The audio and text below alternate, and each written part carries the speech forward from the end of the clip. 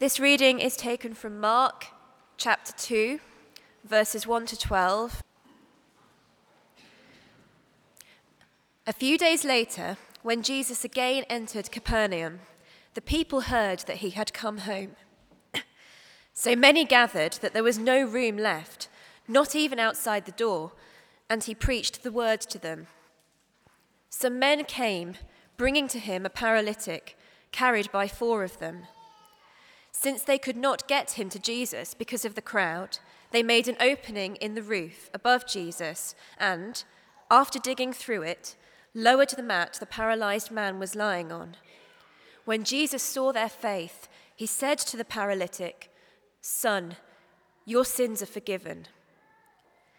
Now some teachers of the law were sitting there, thinking to themselves, "Why does this fellow talk like that? He's blaspheming. Who can forgive sins but God alone?" Immediately Jesus knew in his spirit that this was what they were thinking in their hearts, and he said to them, "Why are you thinking these things? Which is easier, to say to the paralytic, 'Your sins are forgiven,' or to say, 'Get up, take your mat, and walk'? But that you may know that the Son of Man has authority on earth to forgive sins," he said to the paralytic, "I tell you, get up, take your mat, and go home." He got up, took his mat, and walked out in full view of them all. This amazed everyone, and they praised God, saying, "We have never seen anything like this." Thank you. Let's pray. Dear Lord, thank you so much that you've given us your word and this wonderful story. I pray that as we think about it together, we would hear you speaking to each one of us, and that as a result, we would be changed. Amen. When I was a boy, I would love playing games in which I and my friends would get to choose a special power or ability. We would then embark on an imaginary adventure, fighting baddies and generally saving the world through the use of our ability to fly or turn into a tiger or walk through walls. You get the general idea. I don't tend to play that game very much these days, but I do dabble in a more grown-up version. The power that I have chosen, and by which I am able to have influence in the world and even make a living, is the power of healing. In my other life, I work as a GP. Admittedly, this particular chosen power isn't quite as dramatic as being able to stretch your body into any shape you like or jump over buildings. And rather than being effortless, it does require careful application of hard-won knowledge of anatomy, physiology, etc., and heavy reliance on the pharmaceutical industry and learned colleagues. But just imagine if I was a healer like Jesus, able to restore someone to perfect health instantaneously and with a word, whatever the condition, however dire, however long they had been suffering from it. I would, in a matter of no time, be the most famous and most popular person on the planet. Rich beyond my wildest dreams. Move over, Lady Gaga. And as we think about this famous gospel episode together, I'd like us to think about Jesus' power. Jesus' power. In order to do so, we're going to focus on 3 surprising features of this story. A surprising arrival, a surprising angle, and a surprising assertion. A surprising arrival, a surprising angle, and a surprising assertion. Each of these 3 relate to different aspects of Jesus' ministry. The first, then, is the surprising arrival, which relates to Jesus' power to heal. Well, we live in a society which is obsessed with health and aging. Disease and death are, it seems, the final enemies of humanity to be defeated, and we're doing our darndest to get them licked. Spending on health across the world is the equivalent of well over $4 trillion each year. Yes, that's 4 trillion. There is little that is so important to us as our own health and that of our families. Perfect health and freedom from the ravages of sickness and aging is the holy grail for humanity, the ultimate prize that's been pursued for as long as humans have been around. It's no surprise then that Jesus was as popular as he was. According to the verse just before our reading, Jesus could no longer enter a town openly, but stayed outside in lonely places. Yet the people still came to him from everywhere. Of course they would. Even without the help of radio, television, or Twitter, news about Jesus spread quickly. It's no surprise that when Jesus returned to Capernaum, a village on the north shore of the Sea of Galilee where he based much of his ministry, he was soon surrounded. The healer had come to town, and chaotic scenes ensued. Well, I have to admit that reading about this popular venue with long queues outside, a crush inside, vandalism of property and a paralytic sounds rather like a nightclub in 21st century Oxford. But first century Israel wasn't so different. Paralysis is as much a problem today as it was then. Reading of this paralyzed man, I'm curious about all sorts of things, and I wonder whether he'd been that way from birth, or perhaps it was the result of an accident or a stroke. Well, we know very little about the man, other than the fact that he had good friends who were so committed to him as to carry him to the place that they heard Jesus would be, in the hope that he would be healed. So convinced were they of Jesus' ability to do for their friend what they were so desperate for, that they wouldn't let the small matter of a massive crowd engulfing their hoped-for destination put them off. Having explored the options for getting in, no doubt, one of them must have come up with a harebrained scheme of making a hole through the roof. Genius. Well, working as a GP, the usual experience is to have your patient come to you up the corridor and through the doorway, sometimes accompanied, sometimes in a wheelchair. Any other mode of arrival would qualify as unexpected. To arrive through a custom-made hole in the roof certainly qualifies as surprising. In the houses of the time, the flat roof would have been accessible by an outside staircase, and it would have been used for working and sleeping. It would have been pretty solid in construction, therefore, and made of wooden beams or branches, thatched with rush and daubed with mud. According to Mark's vivid description, the determined men unroofed the roof, literally, digging out the material in what must have been a major demolition job. Just imagine what it must have been like inside the house as the noisy and dangerous activity went on overhead. The bemused inhabitants no doubt being showered with dust and dirt as they tried to listen to what Jesus was saying. And what a sight it must have been as daylight appeared, followed by faces peering in, and then the mat-like stretcher precariously being lowered to the ground. The poor man on that swaying, tilting stretcher must have been terrified. Quite a surprise arrival, then, for those inside the house. But possibly even more surprising than that was what happened next. A surprising angle, which relates to Jesus' power to forgive. The man's friends had confidence that Jesus would meet their friend's deepest need. And they clearly thought that his deepest need was for healing. Everyone expected Jesus to heal the man, but he didn't. Well, at least not the way they thought he was going to, at least to start with. Instead, Jesus said to the man, "Son, your sins are forgiven." Well, in saying this, Jesus was effectively identifying not the physical healing, but forgiveness of his sins to be the man's greatest need. Jesus came to bring life in its fullness and came to bring wholeness to people, not just healing of a physical infirmity. Jesus' holistic view means that he's not just concerned with physical health, but with spiritual health too. Not just with physical, but with spiritual health.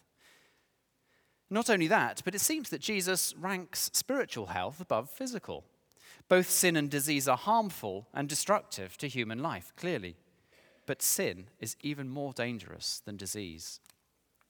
It's easy to lose sight of spiritual health in our physically health-obsessed, materialistic society, where our worth is measured by the stuff we have and where we pour ourselves out to maintain a certain standard of living. But to do so is a bit like worrying about how your house will be decorated, but not caring about its structural integrity. Imagine obsessing about what wallpaper to choose to get, when the wall itself is falling in? Or what style of curtains when the window glass itself is shattered? For we're not simply our bodies, the sum of our parts, which incidentally boils down to, literally, the equivalent of 1 bucket of water, 8 bars of soap, a nail, and the head of a matchstick. We are beings that are both physical and spiritual, and the health of each aspect is important. Physical health. Physical health determines how we and our bodies interact with the physical world and other physical beings. We are all affected to varying degrees by poor physical health, whether through infection, injury, or the deterioration of age. Poor physical health impacts our ability to move about, to look after and protect ourselves, to do a job and care for others. Our physical frailty and infirmity, vulnerability to disease, accident, and aging, ultimately and invariably lead to physical death. Spiritual health determines how we interact with God, with whom we are made to have a relationship. We are all affected to varying degrees by poor spiritual health, since we have all turned away from God, rebels against our loving Heavenly Father. Poor spiritual health affects our ability to relate to God, affects our ability to hear His voice and follow His guidance. A spiritually diseased state ultimately and inevitably leads to spiritual death. It's the greatest need of each of us to be reconciled to God, greater even than to be physically well. It's why Jesus says He came. The world is temporary. Spiritual things are eternal. Our physical health determines what happens to us over 60, 80, 100 possibly years. Our spiritual health determines what happens to us for eternity. Whenever Jesus healed people, His miracles always served to show something deeper. They were signposts to spiritual realities. They were, according to Charles Cranfield, sacraments of forgiveness. Sacraments of forgiveness. The paralyzed man was in a pitiful state, ravaged by disease and helpless.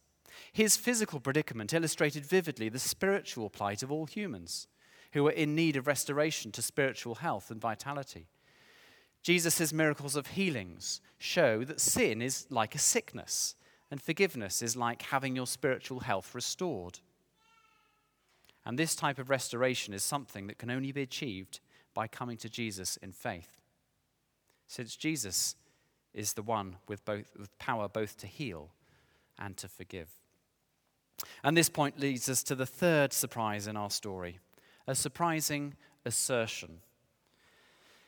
A surprising assertion that Jesus makes about His authority and power to act as God. The power to act as God. Jesus, having identified the man's greatest need to be forgiven of his sins, takes it upon Himself to grant that forgiveness. Well, this caused the religious experts present to be outraged, since they understood that this was tantamount to claiming to be God. Well, think of it this way. Suppose I were to come down these steps, carefully avoiding the large body of water over there, walk across to some random member of the congregation, you know who you are, and without warning, deliver a hefty bop on your nose. It would, yes, okay, I might be overcome with remorse, I may not, but if I was overcome with remorse, I might ask your forgiveness. That would be the right thing to do. It would, however, be quite wrong for me to turn to someone else altogether and ask them to forgive me. Since I bopped you on the nose, you need to forgive me. We can only be forgiven by the person that we have sinned against. And ultimately, any sin we commit is against God, the creator and author of the moral law. God is the only one who can really forgive sin. So credit where credit's due, the teachers of the law were spot on. And this was the first of many claims, both implicit and explicit, that Jesus made to deity, claiming the prerogatives of God Himself. We don't have time to investigate those other claims today, but we will come across them in future sermons on Mark's Gospel. And Jesus didn't just claim to be able to forgive sins. He backed up this otherwise unprovable claim to God's authority with the concrete demonstration of the raising up of that paralyzed man. Jesus, in verse 10, refers to Himself as the Son of Man.